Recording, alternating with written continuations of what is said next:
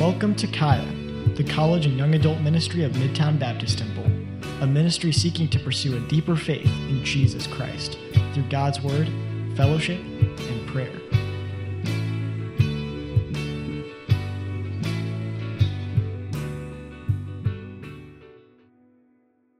Hello, everybody. My name is Nathan. I know the majority of you in here. If you want to get started, go ahead and start opening up your Bibles to the book of 2 Timothy chapter 1. That's where we're going to be for the majority of our study today. You know, I always get very nervous before coming up to speak in front of people. It's a strange thing just coming and saying a bunch of words to people. I take great comfort every time I remind myself of the story in Acts 20 where Paul is preaching a sermon that's so long. There's a dude that falls asleep, falls out a window, and then dies. So I tell myself as long as that doesn't happen, I'm doing pretty good. So in all seriousness, my name is Nathan. I've been coming to Midtown for about 4 years. Humbly, I lead a Bible study, and I've enjoyed the privilege of much ministry service here at Midtown, along with many of you who are just my dear friends and brothers and sisters in the faith. And it's been one of the greatest privileges of my life, aside from getting to marry my wife, Maggie. Oh, I hear you're supposed to do that on your first time preaching. So I am not the pastor of this ministry. That is our pastor, Brandon Briscoe. I just have the privilege of filling in for him today, and it truly is just something that I can humbly take on. It's very sobering to do, just to give to you what God has been sharing with me. And just a little bit of backstory into this study. I don't want to belabor this too long, but this is coming from a place of devotion in my personal life. So first and foremost, there are some pretty direct things said through this, but these are things that God was dealing with me on, and it's my prayer that you guys are able to glean these things from the study as well. It's coming from a place where I was finding it very easy to be worried and wearied by the state of the outside world, and even with ministry burdens, and wondering and asking the Lord, is anything I'm doing, does it even matter with the way the world is, with the brokenness that is all around? So I began to study 2 Timothy just to see what God says through Paul to Timothy about continuing strong in the faith and holding the line, so to speak, in our faith when the world just seems like it's falling apart. But so we have to wonder before we go into the study, what is the point of it? Why would Paul be writing this letter in the first place? And one way that we can begin to do this is by getting an understanding of the historical context that's surrounding the letter. Paul was very likely writing this letter from a prison cell not too long before his death in approximately the year 67 AD. And this was during a time of great Christian persecution across the Roman Empire. Because in 64 AD, there were great fires that broke out all across Rome, destroying roughly 10 out of Rome's 14 districts. As you can imagine, the kind of destruction and despair that would cause. Now just imagine maybe a more practical example, if 70% of Kansas City just went up in flames, what that would do to the population here and to the surrounding facilities and the surrounding areas, or even a more practical example, we just look in the news at Hawaii, what happened there and just the destruction that happened on the island. As history recalls, the likely culprit for these fires for political and other nefarious reason was the emperor of Rome, Nero. And so from the account of the Fox's Book of Martyrs regarding the first Roman persecution under Nero, now there's going to be a lot of words on there. I'm going to read it. You guys can read along if you would like. It says, "This dreadful conflagration," meaning the fires, "continued 9 days. When Nero, finding that his conduct was greatly blamed and a severe odium cast upon him, determined to lay the whole upon the Christians, and at once to excuse himself and to have an opportunity of glutting his sight with new cruelties, this was the occasion of the first persecution. And the barbarities exercised on the Christians were such as even excited the commiseration of the Romans themselves. Nero even refined upon cruelty and contrived all manner of punishments for the Christians that the most infernal imagination could design. In particular, he had some sewed up in skins of wild beasts and then worried by dogs until they expired. and others dressed in shirts made stiff with wax, fixed to axle trees, and set on fire in the gardens in order to illuminate them. This persecution was general throughout the whole Roman Empire, but it rather increased than diminished the spirit of Christianity. And in the course of it, St. Paul and St. Peter were martyred. So it can be a sobering thing, and we can just read that and think of it as a story that just happened in times past. But it's a very sobering reality that there's one day in eternity future where we're going to meet these people and see them face to face. And so in a time like this, we can imagine the spirit of fear and anxiety that was in the air if you were calling yourself a Christian. And as we read these gruesome accounts of this persecution, my desire is not to bring some kind of shock factor to the message, but it's rather to help us understand the times and the gravity of what is being said by Paul in this letter. And while it's no clearly direct comparison, we can identify some similarities and make applications for our daily lives today. Just some examples that I was thinking of is we can see there's political instability all around the world. Wars seem to be popping up everywhere. We're in the aftermath still of a worldwide pandemic that just seemed to change all social structures, natural disasters everywhere, and Christians, our own brothers and sisters, they're being murdered, imprisoned all around the world, and their churches are being burned. And while God has provided much protection to us in the United States, we're very fortunate of it. You're lying to yourself if you think there's no persecution in America. It just looks a little different. Just one example of our own fellowship, it may look like church members getting kicked out of their church for taking a stance on the perfectly preserved Word of God as New World woke religions and liberal theologies try to perform full-scale purgings of the absolute truth of God's Word. Or it could even look like the subtle nudging of comfort on your life to not take what God has given you seriously because it would be uncomfortable or offensive to the people around you. So you just enjoy your comfort, don't put your hand to the plow, and don't contend for your faith, and just sit on the sidelines. So at face value, as we look around at the world, it can feel as if nobody actually wants to hear the truth of God's Word, and which is the only solution to all of life's problems that we have. And in a worldly sense for us today, we can find a lot that we can make ourselves fearful of. In fact, I think we would agree with Paul when he says later on in 2 Timothy chapter 3, verses 1 through 5, "This know also, that in the last days perilous times shall come, for men shall be lovers of their own selves, covetous, boasters, proud, blasphemers, disobedient to parents, unthankful, unholy, without natural affection, truce breakers, false accusers, incontinent, fierce, despisers of those that are good, traitors, heady, high-minded, lovers of pleasure more than lovers of God, having a form of godliness, but denying the power thereof. From such turn away."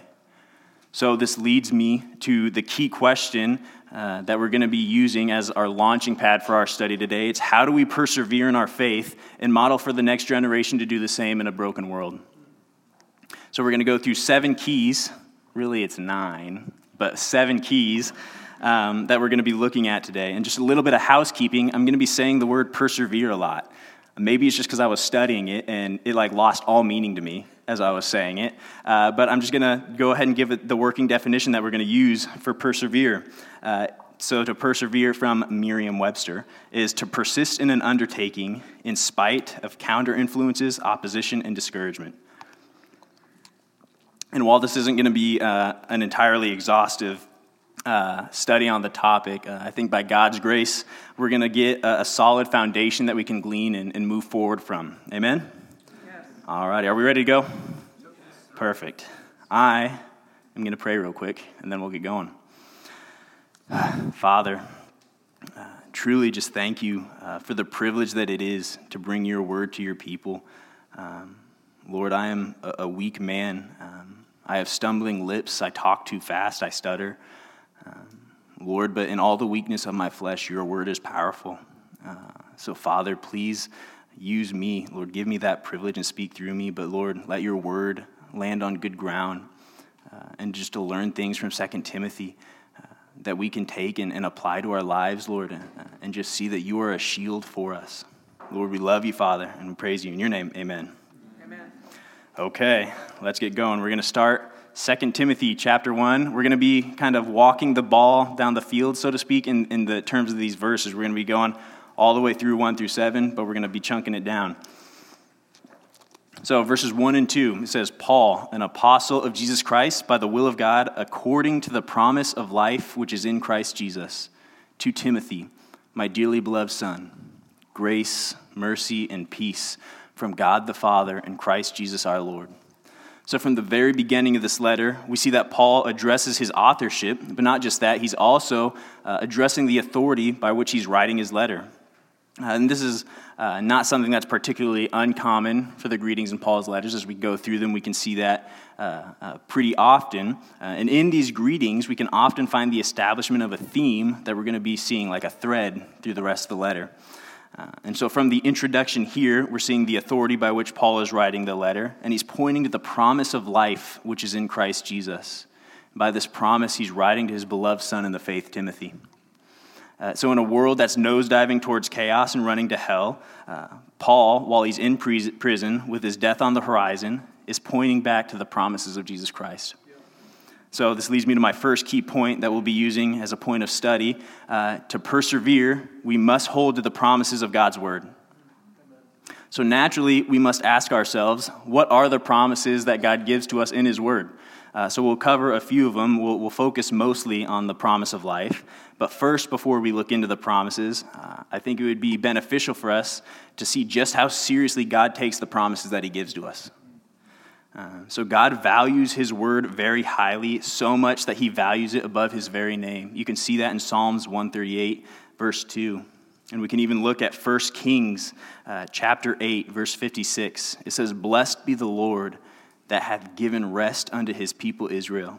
According to all that he promised, there hath not failed one word of all his good promise, which he promised by the hand of his servant Moses. So God does not fail on a single one of his promises. He is not like men are who are fickle with their words. And we can even see in 2 Corinthians chapter 1, verse 18 through 20, it says, But as God is true, our word towards you was not yea and nay. For the Son of God, Jesus Christ, who was preached among you by us, even by me and Silvanus and Timotheus, was not yea and nay, but in him was yea. For all the promises of God in him are yea, and in him amen, meaning the truth, unto the glory of God by us. So we see that God is not double-minded regarding the promises that he gives to us, and we need to understand that what he says he will accomplish in his word. So he calls us to take hold of those promises and to live in them and hide behind them. I would also like to point out in the 2 Corinthians cross-reference, he makes mention of Timothy accompanying him in this time as he ministers God's promises. And yet we see Paul at the beginning of 2 Timothy pointing him back to the promises of life and the truth of God's word. So I don't even know if this is technically legal in key point legislation, but we have a sub-key point, which is key point 1A. It's to persevere, we must understand that we will never graduate beyond the basic principles of God's word. So we would obviously never make that claim out loud, especially for those of us who are well-churched or a growing leader who's learned a thing or two. But still in the quietness of our heart, we can fall into the subtle trap of not prioritizing regular and intimate time with our Lord and his word, and we forget just how dependent we are on the grace of our Savior. And we begin to make little excuses about ourselves, why little things don't apply to us, or we can make just little exceptions for ourselves, and those things will eventually turn into big things if you don't check yourself. So we ourselves, just like Timothy, need to be reminded of the promise of life that we only have in Christ. So for those of you who are relatively new to church, maybe you've just been coming around a couple times, you might not even know what that is. And God invites you to come and see, to prove out all things, and to hold fast to that which is good. So how do you do that practically? So some of you, if you've been coming around, you need to seriously consider joining yourself to a Bible study. So you can see and prioritize coming consistently to it so that you can see and take hold of God's promises for yourself in the context of a small, intimate group. And then there's some of you who need to take the call to discipleship seriously.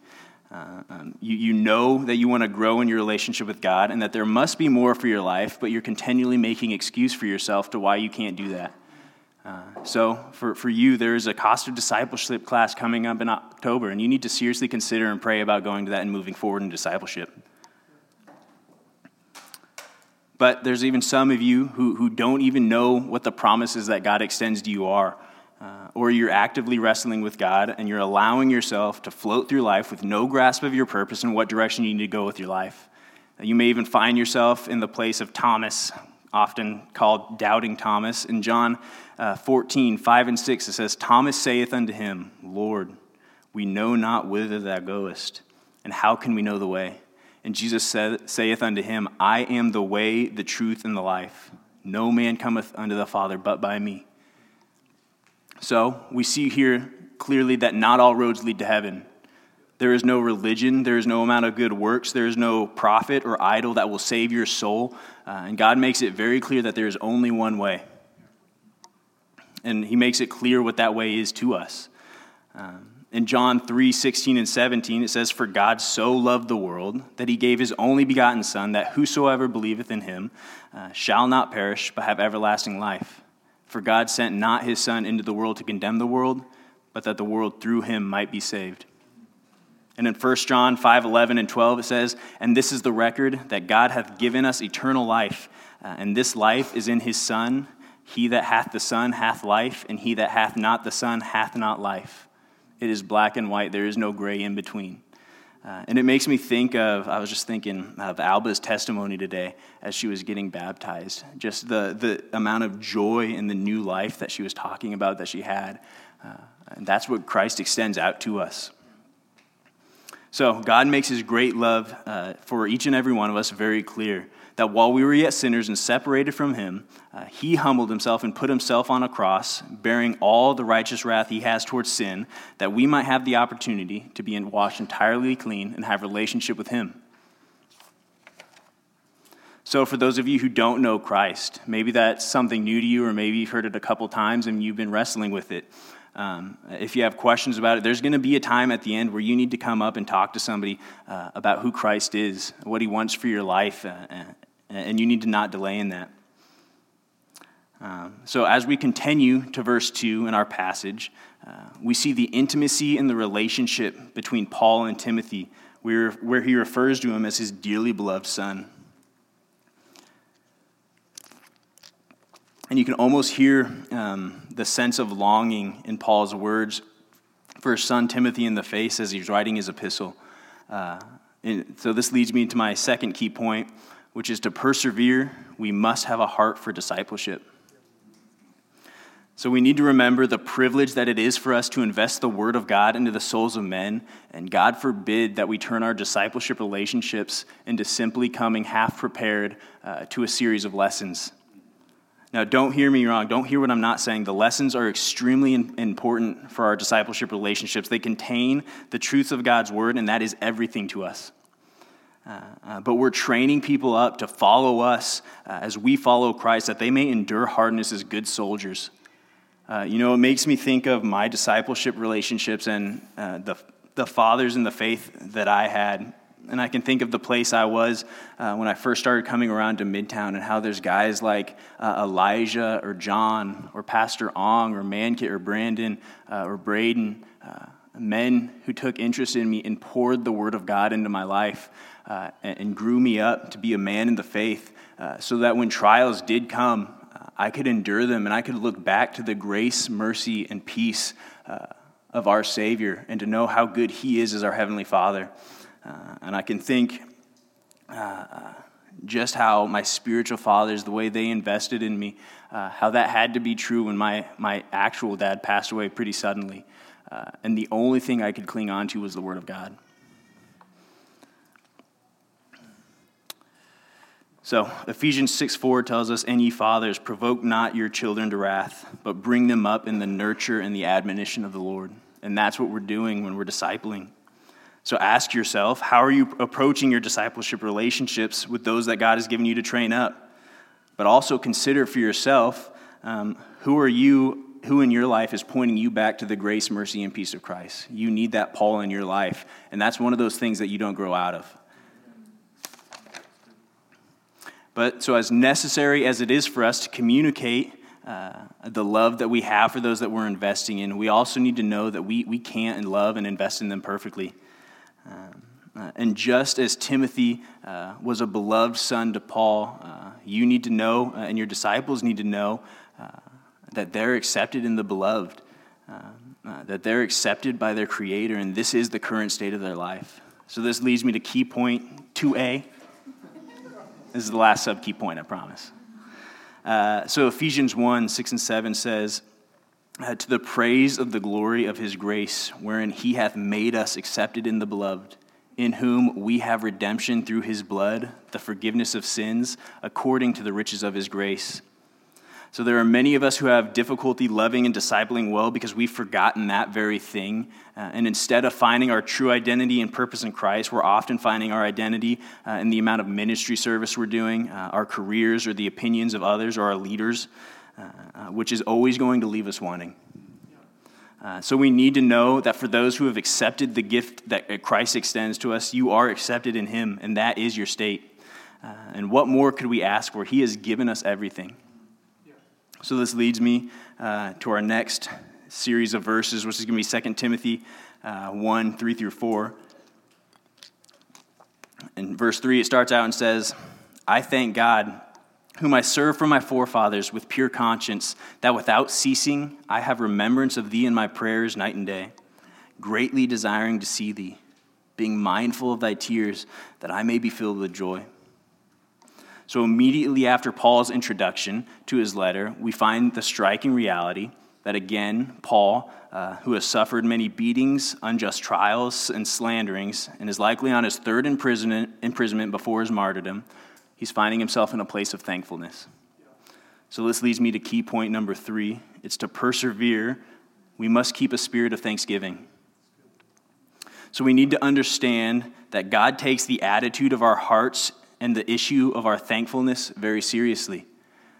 In Romans 1:21, it says, because that when they knew God, they glorified him not as God, neither were they thankful, but became vain in their imaginations, and their foolish heart was darkened. And as we clearly see the blessings and the truth of God in our lives, our refusal to be thankful to him is as if we're disgracing him to his face, and we forget that we're not owed anything by God.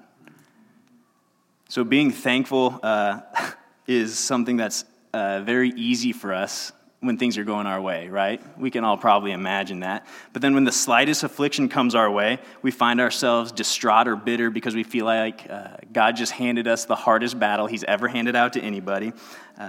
And then we forget the many blessings that we have in Christ. I remember really recently, my wife and I, we were driving back from Denver after seeing some family. And I actually had this thought. I was praying this as we were driving, and I was like, God, thank you just that you've given us a reliable car. Because I can remember the days, especially in college, when my car would break down every week. And some of you are in that place right now. You get in your car, you turn it on, and then people are passing out around you because it smells like oil is burning so bad.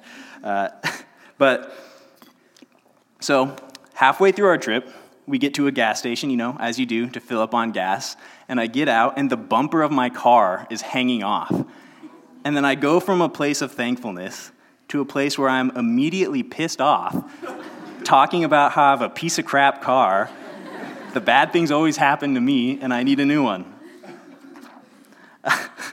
So that's a really silly and shallow example. I get that. But hopefully it illustrates for us just how fickle that we can be in our thankfulness, and we forget so quickly that our emotions are not the truth of our lives. We can get so focused on what's going on right here and right now that we take our eyes off of all the things that God has afforded us. Ephesians 1:3 tells us that blessed be the God and Father of our Lord Jesus Christ, who hath blessed us with all spiritual blessings in heavenly places in Christ. And in 1 Corinthians 15, 54-57, it says, so when this corruptible shall put on incorruptible, and this mortal shall put on immortality, then shall be brought to pass the saying that is written, death is swallowed up in victory. O death, where is thy sting? O grave, where is thy victory? The sting of death is sin, and the strength of sin is the law. But thanks be to God, which giveth us the victory through our Lord Jesus Christ. Amen. So we ought to be thankful for the physical and material things that we're given. Don't get me wrong. All good things come from the Lord. But the spiritual blessings that we receive in Christ are far sweeter than any status or material things that we can obtain on this earth. God is not holding out on us, but he has given us the victory over the sting and the strength of sin by the work of Jesus Christ. So as we continue through verses 3 and 4, we see that the object of Paul's thankfulness in this instance was that without ceasing, he had remembrance of his son Timothy in his prayers. And this leads me to my next key point, and I think probably would likely be, if there's anyone for you to get down, this would be it, because they're all important, but this is the one that we need to understand, especially in the latter end of the church age. It's to persevere. We must be diligent in prayer. And if we're not careful, we can fall into the trap of neglecting the blessing that we have in prayer. And if we take a real look at the state of our prayer lives, it can be an adequate indicator of the temperature of our spiritual walk. Charles Spurgeon, a theologian, stated, "I know of no better thermometer to your spiritual temperature than this, the measure of the intensity of your prayer."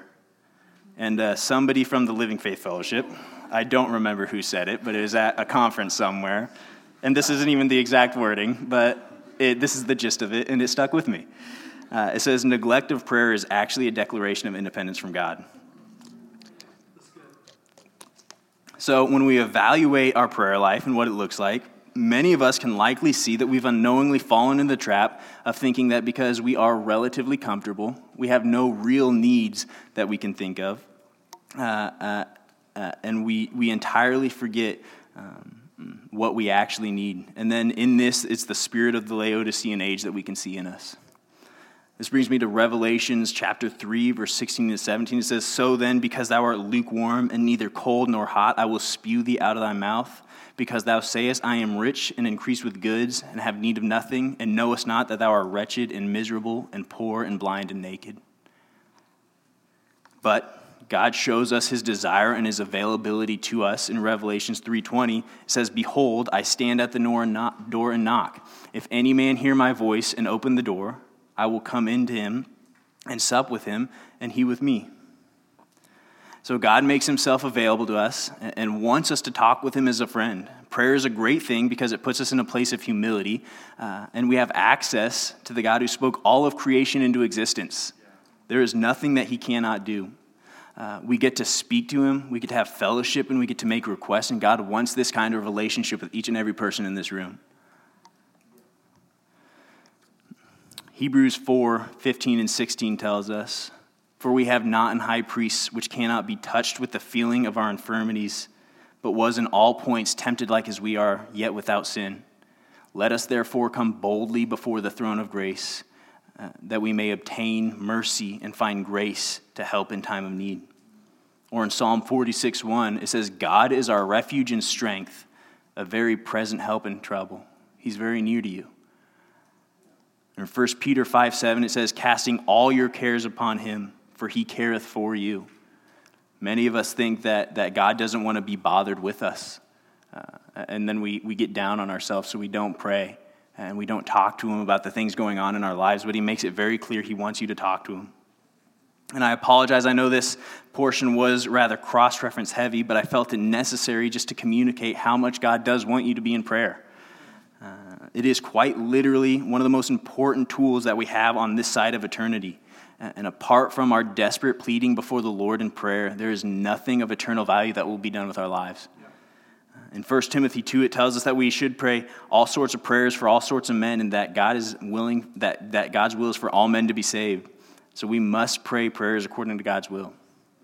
1 John 5:14 tells us that if we ask anything according to his will, he heareth us. And we know that God is not willing that any should perish, but that all should come to repentance. So we ought to be praying for souls of men. And so this is why Tuesday night prayer ministry is so important. This is why you can't neglect it. Because we have family members and friends who need to know the love and the grace that our Savior provides to them. And to finish out this chunk of verses, I think it would be beneficial for us to take a quick look at verse 4. which is greatly desiring to see thee, being mindful of thy tears, that I may be filled with joy. So this indicates at some point that Paul and Timothy had to go separate ways, and it was hard for them, right? We can imagine what that looks like, and I don't have a whole lot of time to spend on this section, but it leads me to key point number 5, which is to persevere, we must love one another. John 13:35 tells us that by this shall all men know that you are my disciples, if you have love one to another. Okay, so just a warning. This is going to be a really bad illustration. But as you know, it's the one that I can think of. So in the 4 to 5 years that I've been coming to Midtown, I think of it like having a dog. There you go. If there's any dogs you're going to get, a Brussels Griffin is the one you should get. I'm trying to talk Maggie into it. So I think of it like having a dog. And this is why I don't like dogs. So track with me. Because what? The average lifespan of a dog is what? Like 10 years? Then what happens? Oh no.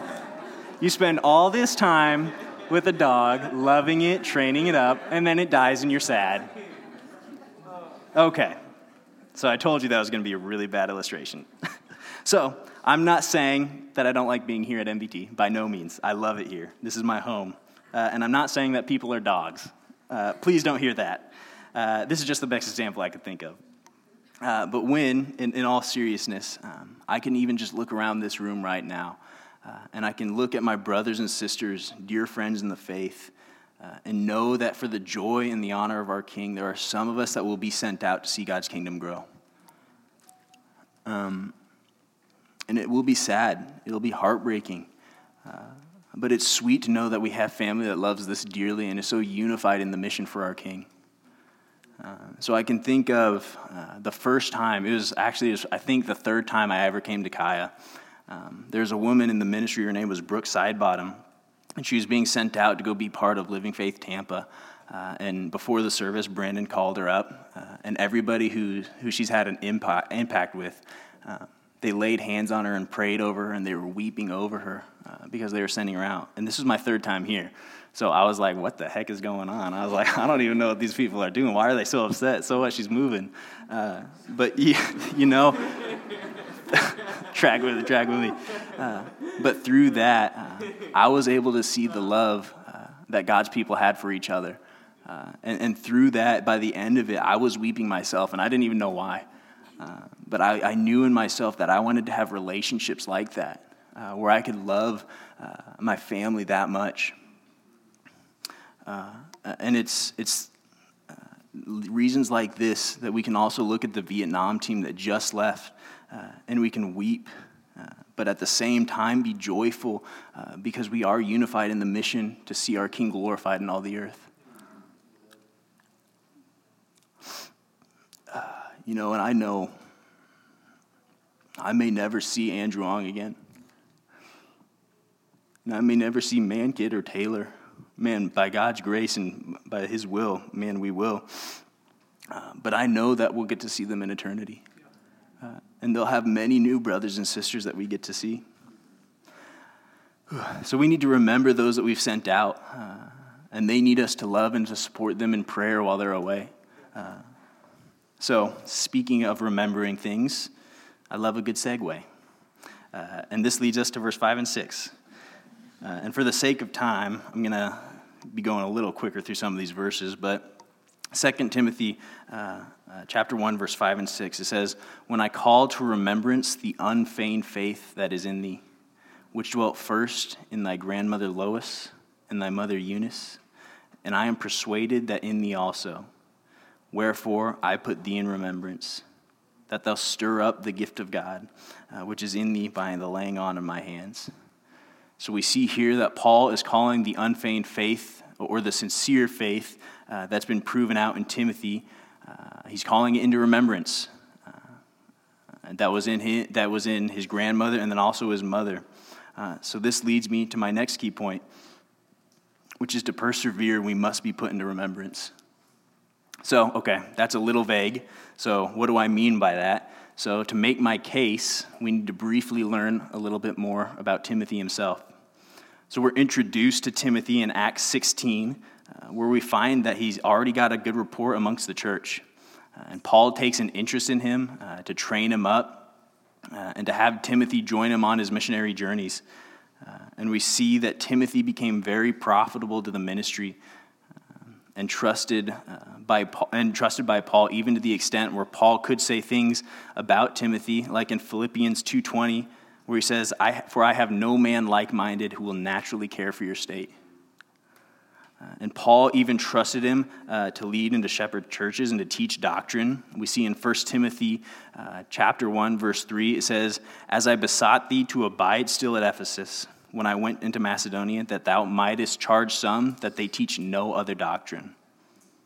Now, this place of Ephesus is of great importance to the study and the key point that we're going for because it leads us to the place of Revelations 2. In verses 1 through 5, it says, "Unto the angel of the church of Ephesus write, These things saith that holdeth the 7 stars in his right hand, who walketh in the midst of the 7 golden candlesticks. I know thy works and thy labors and thy patience, and how thou canst not bear them which are evil, and thou hast tried them which say they are apostles and are not, and hast found them liars, and hast borne and hast patience, and for my name's sake hast labored, and hast not fainted. Nevertheless, I have somewhat against thee, because thou hast left thy first love. Remember therefore from whence thou art fallen, and repent, and do the first works, or else I will come unto thee quickly, and I will remove thy candlestick out of his place, except thou repent." So with all that we can do as a church, we can look pristine, people can think we look great, our doctrine can be top-notch, but if we don't remember and have love for the one that we place our faith in, then we're wrong. So my genuine question to you is, are you prioritizing time with God and his word? And more than that, do you love your God and your Savior? So some of us seriously need to take a look at the amount that we've taken on, because we can make ourselves so busy just doing the work of things that we can't even sit down to be quiet and have regular time with our God. And then we can find ourselves looking like the story with Mary and Martha, where Martha, she's cumbered about much serving. And this is something I have to learn and remind myself of constantly, that the amount of service I do isn't what I'm validated in. But Mary, she chose the good part, and she sat at Christ's feet and heard him. So this leads me to my last point for study, which is 2 Timothy chapter 1, verse 7. It says, "For God hath not given us a spirit of fear, but of power and of love and of a sound mind." So this leads me to my 7th key point and last key point, which is to persevere. We must be bold. We must be bold. Now, remember that this is coming from a time where to take the name of a Christian means the potential of your own death. And this is true for some places in our world today. But for many of us right now, claiming the name of Christ might not look like a risk to your physical life. Many of us can probably say that we haven't strived unto blood, right? Mainly, it might look like jabs at our pride or other things. I don't know. I can speak with a broad brush. It may look different for each of you. Yet we find ourselves having many things to be fearful of. And it's often said that our generation is the most fearful generation, and we have to wonder, why would that be? I mean, there's many potential reasons why, but personally, I believe it's because we've lost all concept of the solid foundation that we have on God's word. So, of course, everything will seem uncertain and scary when nobody has any truth in their life. But we have to wonder, why is fear such a big issue? We can see from some places in Scripture that fear, it puts us back into a place of bondage in our mind. Now, not positionally. We know positionally that we're bought by Christ. But we can put ourselves and our flesh back into a place. In Romans 8:15, it says, "For ye have not received the spirit of bondage again to fear, but ye have received the spirit of adoption, whereby we cry, Abba, Father." So that's where we are. We have been in love, blood-bought, and are made the child of the Most High King. And he promises that he is with us always, even to the end of the earth. And we need to remember that we're not actually in the position to be fearful.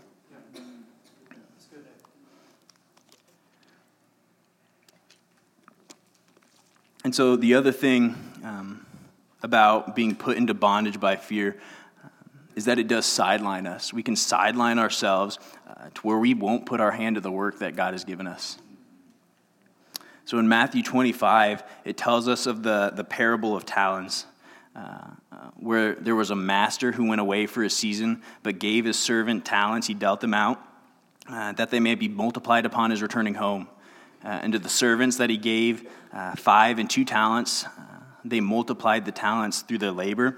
And the testimony of the master to them was, "Well done, thou good and faithful servant. Thou hast been faithful over few things. I will make thee ruler over many things." However, when we come to this passage and we see that the servant who got that 1 talent was given to, he went and hid it into the earth. And this is the testimony of the master upon his returning. In Matthew 25, verse 24 to 26, it says, Then he which had received the 1 talent came and said, Lord, I knew thee that thou art a hard man, reaping where thou hast not sown, and gathering where thou hast not strawed. And I was afraid, and went and hid thy talent in the earth. Lo, there hast thou that is thine. His Lord answered and said unto him, Thou wicked and slothful servant, thou knewest that I reap where I sowed not, and gather where I have not strawed.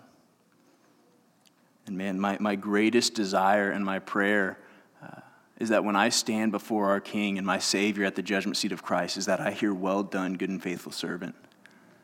And my prayer is that I can be bold and I can stand and for each of us, that we can stand on the promises of God's word and take him at his word, that that the things that he says seriously.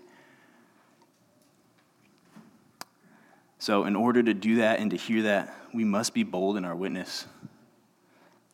So I'm getting done a little early, but if the worship team wants to come up, is that okay? A little early? Cool.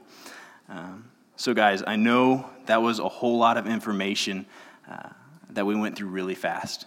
I know I talk really fast.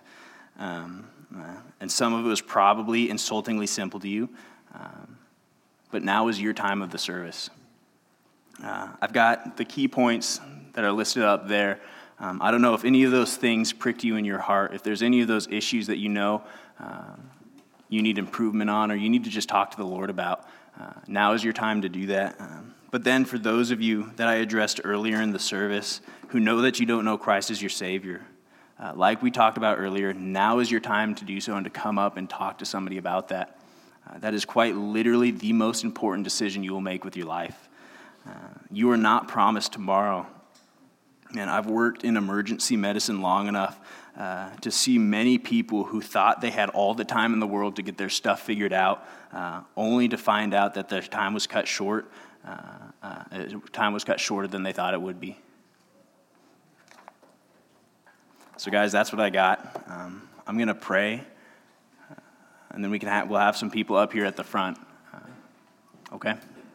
Father, I thank you for your word. It is so sweet to know that we have promises that we can rely on. Father, that you just give us many good gifts. Lord, you give us access to you. And Father, in the weakness of my flesh, Lord, please just let your word go out and take root in people's hearts. Father, use us. Lord, we want to be people who persevere and do well so that, Lord, when we stand before you, Lord, we hear you say, "Well done, good and faithful servant." That is the greatest desire of my life.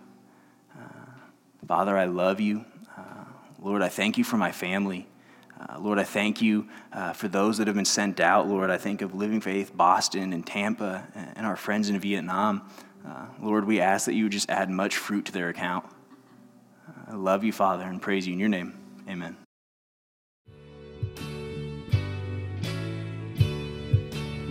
We hope that today's message encouraged you to follow Christ in His Word. For more information about Kaya, for service times, and information about our disciple-making ministry, please visit our website at caya.live.